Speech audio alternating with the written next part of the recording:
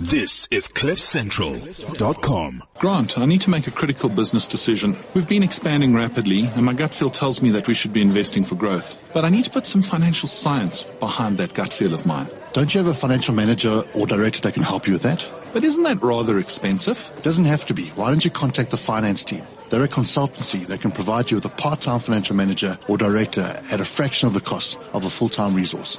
Go to thefinanceteam.co.za. Welcome to our Business Masterclass. I'm Richard Angus, CEO of the Finance Team, your part-time financial executive solution. Joining me in studio as part of our panel is Leandi Streeter, business coach and guide from RaceCorp. Welcome. Thank you, Richard. Hello. Nice to have you with us. Thank you. In the first half hour of our business skills conversation, it's brought to you in association with USB Ed. We're going to be talking with Cynthia Schoeman of the Ethics Monitor. Hi, Richard. Nice to have you with us. Last week, we spoke about focus during change and what that means to you as a business owner. This week, however, we're on to our weekly or our monthly show, Focus on Ethics, with the whole question of what is ethical leadership. Please remember our hashtag keeping or keep ethics alive, all one word. We're trying to make that trend out there in the South African environment. So, what is ethical leadership? Now, there's a question and a half in the context of today's world. Cynthia, the implications of ethical failure by high-profile leaders. Well, I mean, come on, we can't even.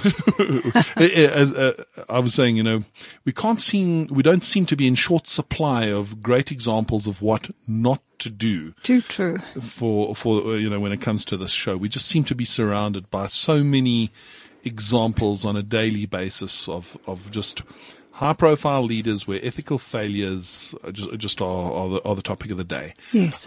We've just seen recently in the last few weeks all the talk in the Bell Pottinger matter. Yes. And a few weeks back the resignation of their CEO in response, no doubt, to the pressure being felt. Ethical failure by high-profile leaders. I'm not sure he thought himself as a high-profile leader before the event of the Gupta leaks, but he sure became a high-profile person after the leak. Yes. Just some clear ethical failures along the line. The toing and froing of will I resign, won't I resign, I might resign, I might not. Finally now the decision, I am resigning. And I mean, if we look just closer to home, the number of times we've seen people on ethical bases having to step out from their corporate environments. I mean, is resignation the inevitable conclusion to, let's call it ethical failure? Does it happen, or am I hoping for too much? Well, there are a whole pile of questions there. I think part of the problem with resignation is that often it's being used to duck responsibility.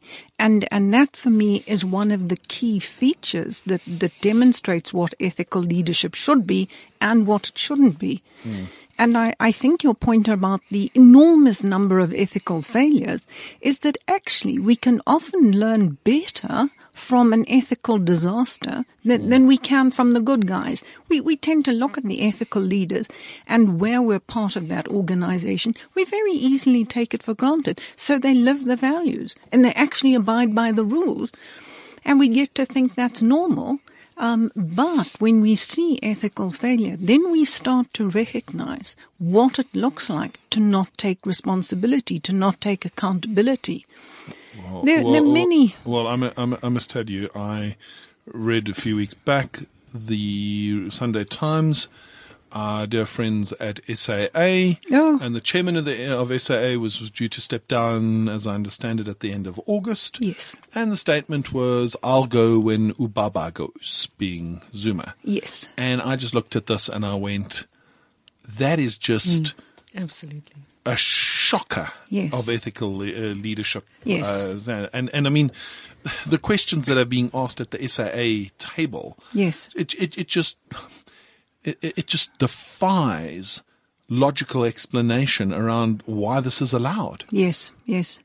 I think for me, when we look at what is ethical leadership, what isn't ethical leadership, one of the very big issues that is coming out in our country at the moment, especially among some of the state-owned companies and some political leaders, is that ethical leadership fundamentally entails that you would lead for the benefit of your followers and you would lead for the betterment of your organization and the communities it serves.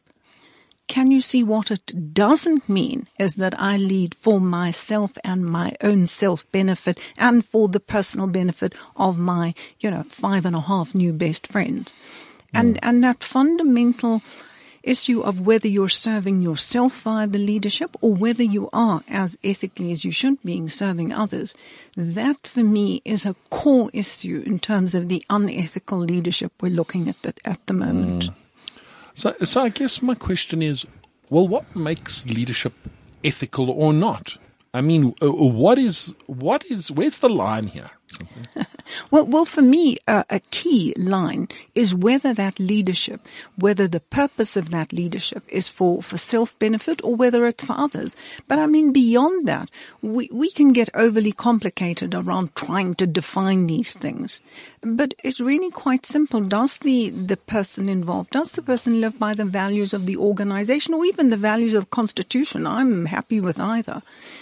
Do they genuinely abide by rules, or do they have that view that those rules only apply to other people? So what I call the special people, where the rules don't necessarily apply to us. And honestly, if you looked at only those three elements, we can get much more complicated, but it's not necessary. If you looked at only those three elements, the purpose of leadership, the values and the rules, I think you've really got it in a nutshell.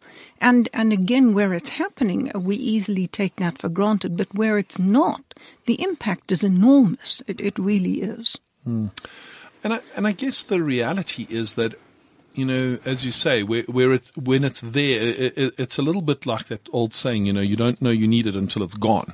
Yes. It's a little bit like, I guess, fire insurance or something like that. You kind of assume it's in place and everything's sorted. And then when the fire, when it happens and it's like ethical leadership failure has happened in our organization, you kind of go, wow. Yes. And I'd just like to, for the moment, and I know it's perhaps a little harsh to pick on one or two organizations because go for it. I know we often ask this, but if I look at things like the McKinsey scenario. I mean, if you had said to me as a corporate person in, 2010, 2012, whenever, 2014, whenever it is, hi, would you consider retaining the services of McKinsey's? And I had to answer on a supplier questionnaire, do I believe this is an ethical organization? I would have put, on a scale of 1 to 5, rate this supplier whether you think they will act ethically. I would have put my ring around the 5 on the McKinsey's block without even thinking twice. Exactly. And I now look back at this and I'm sorry, I'm picking on them because they are for me such a contrast in this whole question of ethical leadership. And I look at the partnership in that consulting practice and I go, my goodness, people. Yes. How did you allow this to happen? Yes.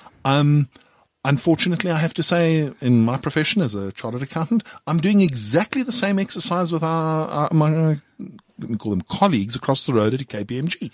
And I'm saying to myself, how did partners, yes. and I mean, I must openly say this, I have asked myself the question why the South African Institute of Chartered Accountants, SAICA, yes. has not acted decisively yes. against the partners at KPMG that were involved in this scenario. Yes. I in fact take exception to the fact that as a South African CA, I am expected to uphold the highest standards of ethical behavior. And I've in fact, I'll openly say, written a letter to SAICA asking the question, and I've had no response from them, asking the question, as a fellow CA, I have an expectation that my association holds up the highest standards. Where is the standards board? Exactly. At SAICA, on the issue of the KPMG partners, because they have brought my profession into serious disrepute.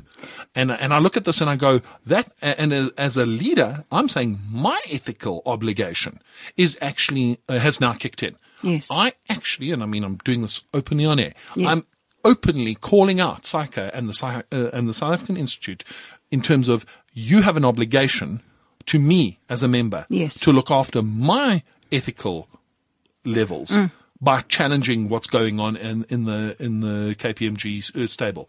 And I'm sorry, I know many great partners at KPMG, and I'm sorry, guys, that's the reality. But you, as fellow partners in KPMG, Yes. shouldn't be closing ranks around your partners that have been involved in this kind of Yes. scenario. Yes. You should be showing ethical leadership, and you should also be standing up and saying, SAICA, we agree that you should be having a disciplinary engagement here and an investigation, etc. Where is the stuff? Because I'm not hearing it, and I'm not seeing it. And for me, unfortunately, I'm going to say it straight, that the silence is deafening. Indeed. But Richard, I think what your comments, a key question that underpins that is a question that would be posed to Bell Pottinger and many other organizations. Let's be really blunt. Does the money matter more, or does it only matter more until the ethics breaks? And really, in many cases, adding to the deafening silence, the conclusion you can draw is that, geez, it was a lucrative client for them, so they went with it. And they thought they'd manage it and they thought they'd get away with it. And oops, in this case, they didn't. Well, I'm always interested in this concept, and I've heard it in professional circles where we say we have to manage our professional risk. And I'm going, hold on a second. What do we mean, what is managed professional risk? What exactly does that mean? Does that mean, so they use child labor sweatshops in China, so, we can do their PR for them. We just want to make sure that we don't get lumped in with the child labor stuff. Or we can do their audit for them, but we don't want to be lumped in with the child labor. And I'm using that because it's an out there, a different Yes. example. But I mean, come on, how exactly did our dear friends at McKinsey's think that this was not going to be a problem? Yes. Even if they weren't caught, why were they even willing to go down this road? But I think that part of that answer lies in the enormous number of high-profile figures in this country who are living with a level of impunity that is just outrageous, that we look at this and think, why isn't something happening? And I promise you, if something were happening, we would be aware of it. But tell me, how many investigations are there around Gupta leaks that you can think of? Yeah, well, exactly. And Yeah. you know what, I must say, though, that I am not surprised that we're not seeing the action in the, let's call it the litigation, let's call it criminal action type of space. I recently had an experience where I had a member of staff that breached a restraint of trade agreement in one of my companies. Yes. I obtained a court order against this particular staff member. They were a senior member of staff. We obtained the court order, and they are working for competitors, and we are basically powerless to enforce this court order, even though we have a court order with, let's effectively say, a cease and desist. The competitor doesn't care, and they've employed the person despite the court order. And we also, by the way, got a court order for costs. We cannot get that court order for costs Yes. enforced against the employee. Yes. We now have to go back to court to try and get an emoluments order against their salary to attach the salary where they're working at the competitor. That's our best option at this point. Oh my goodness. And I'm going, like, Really? what part of this picture is like just, and the message I got was, you know what? The legal system, it cost us 70,000 Rand, by the way, to get this court order, which has brought us zero benefit. And in fact, the competitor and the staff member involved are laughing at us. And I'm going, great.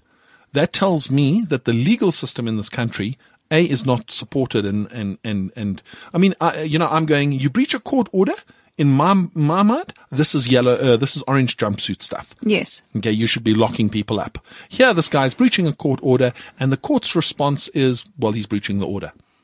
So what is the value of the order?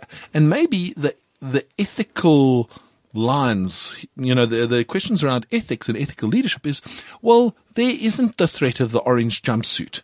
Yeah, but So why bother? yeah, but we come back to that crucial issue of impunity, and we're often not recognizing nearly well enough that slippery slope syndrome. And I think this applies. Yours is a specific example, but I think this applies to so many ordinary South Africans who are sitting there looking at what's going on and saying, "What? This is happening at that level, and there are no repercussions. There are no consequences." And I'm not saying it immediately encourages ordinary people to become unethical, but I think it's that slippery slope. We say, for goodness sake, we're battling like hell here. If they can do it, why can't I?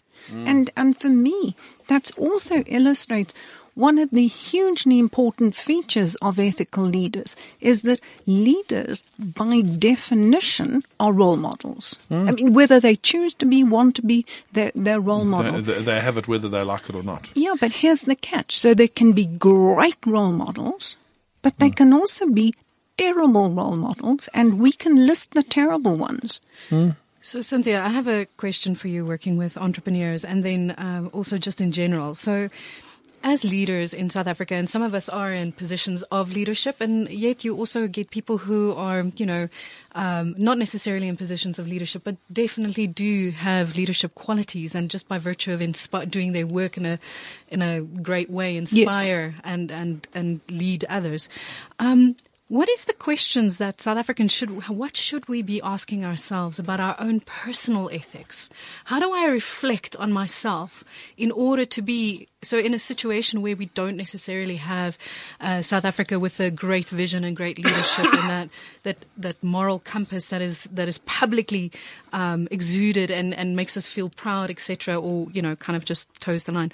What is it that we can do for ourselves? How do we reflect on ourselves to be better people and to live ethical and responsible lives as role models? I think one of the key things, and I don't want to give you a theoretical answer, but it's a useful concept, is that one of the key things we need to recognize is that our grapple with ethics rests on what I call a knowing-doing gap. Okay. So I think for ourselves, we need to recognize that the vast majority of people, in fact, even from children, do they know the difference between right or wrong? Yes, of course they do. Okay. The gap is not the lack of knowledge. The gap is the choice. It's the doing that follows. So I always say that if you're, for example, as you do, dealing with wonderful young entrepreneurs, understanding that when you're dealing with ethics, it's a knowing-doing gap. Don't then throw time and effort at the knowing. Do they know corruption's wrong? Yes, of course they do. What would enable them to make a better choice? And I think that personally, we can put the same to us. Of course we know it's wrong. When I steal your cell phone, this is not an accident.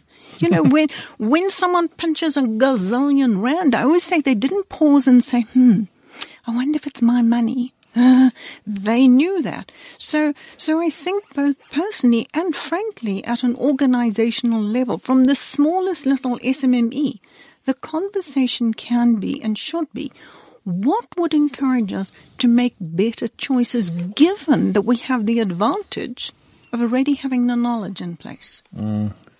Now, that for me kind of almost starts up this question of nobody starts off as a leader.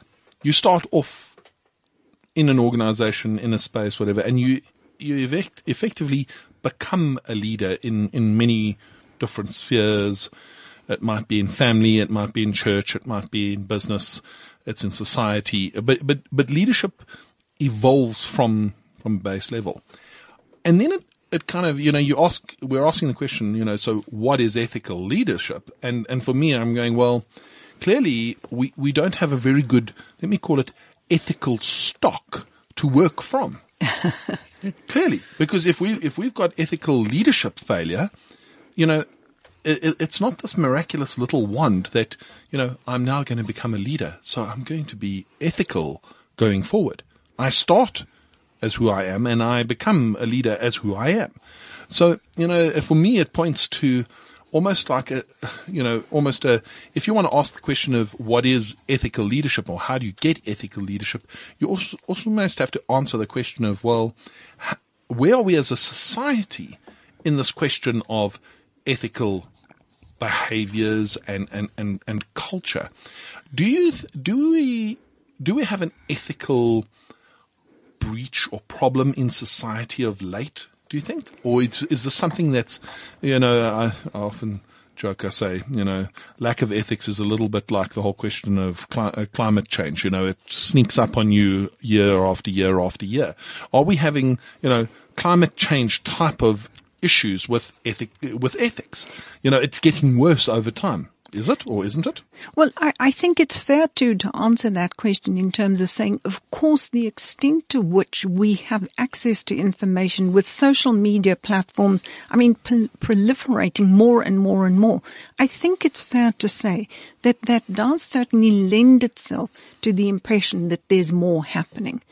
But I, on the other side, would say it is naive of us to assume that in the current quite long-standing environment of massive, whether it's state capture, whether we want to call it corruption, choose a collection of words, it's naive to think that has not affected people in our country, especially taking into account that we're now in a recession, we're in junk status, ordinary people are battling financially. So I think that's an important factor that those two elements to keep in mind.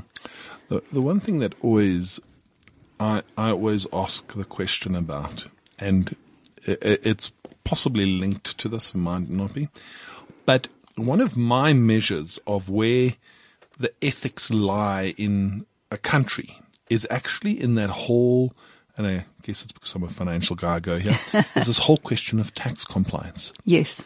Great Okay. indicator. It's for me, it's like one of those outwardly measured, but inwardly tells you a little bit about where you are. And yet we have seen a massive move towards tax compliance in the South African context. So I kind of go, well, that should stand us in good stead, so to speak. And then, you see what we're seeing and you kind of go, okay, so the directionality there has gone a little bit warped. And I think to myself, well, how do we change or what can we do to shift that ethical leadership space? And I guess that's, I want to try and focus on the positive here. How do we shift? For me, my first thing is, like I said earlier, is actually hold people accountable. Yes. So as a South African CA, I'm standing up and I'm saying, I'm sorry, SAICA, I expect you to do something. Yes. If I was to breach the ethical bar, you would come after me. Yes. I expect you to do nothing less with my colleagues at KPMG. That's what I expect. So that's my kind of shot across the bow, first step forward. What else should we be doing out there? Yeah, I think that's a very rule-based approach to this. But I think there are many more. I don't want to call them softer mechanisms. It's so abused. But I think there are many more positive interventions. One of the gaps I certainly find is when you were talking about the progression of leaders within an organization, as we really sort of live into that role of being a leader, we're bringing with it often a massively increasing accumulation of knowledge and experience around running, for example, an organization. And then I'd pose the question and say, in all that time, tell me, how much time did you actually focus on ethics? If I asked you about performance or quality or costs or whatever, you could talk about that. Well, I mean, I just, as you're saying this, I think to myself, well, interesting. How many MBAs are completed in this country, and how many of them have a module on ethics? My answer is many and none. Or very few. Yeah. Ethics is included in currently a bit, often together with sustainability, with corporate governance, which is, a perfectly apt combination. But my issue is that I find leaders, if I'm chatting to leaders in organization, no, they do ethics training for their people. I'm always saying, okay, well, at leadership level, maybe training is not what's appropriate, but are you having dialogue sessions? Are you looking at an ethics coach for a leadership team? Is incredibly powerful. This is really around getting them into that space, coming back to the point around that knowing, doing, of getting them to apply their minds with greater depth, greater insight around their choices and the impact of their choices for the whole organization from an ethics perspective. And all too often, leaders place themselves above this. Well, I was going to say, I have to admit, I can see the raised eyebrows and the rolling of the eyes when you try and have those conversations at many of the exco tables that we sit around. Yes. I can see the yeah.